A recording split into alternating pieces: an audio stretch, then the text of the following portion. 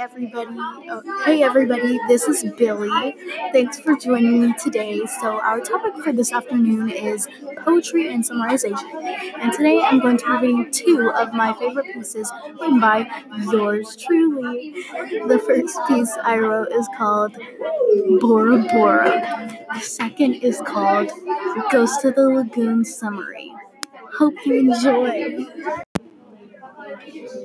Sand is white as snow, soft sand secrets some may never know. Hidden in the summer glow, but nighttime is my weakness. The secrets start to show.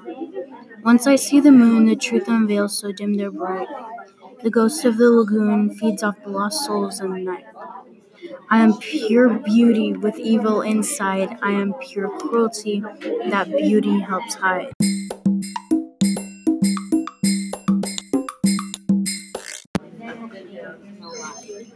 Ghost of the Lagoon involves a boy named Mako who lives on the island of Bora Bora with his dog Afa, grandpa, and mom.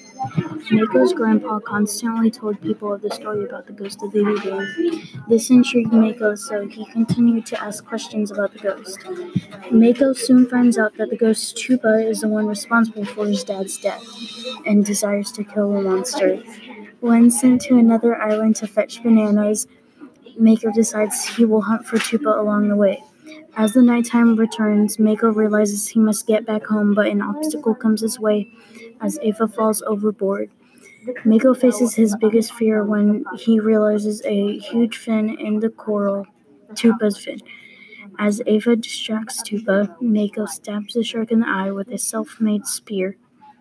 Mako saves Afa, then continues to stab Tupa and eventually kills him. Mako returns home to be congratulated for his victory in Tupa's death.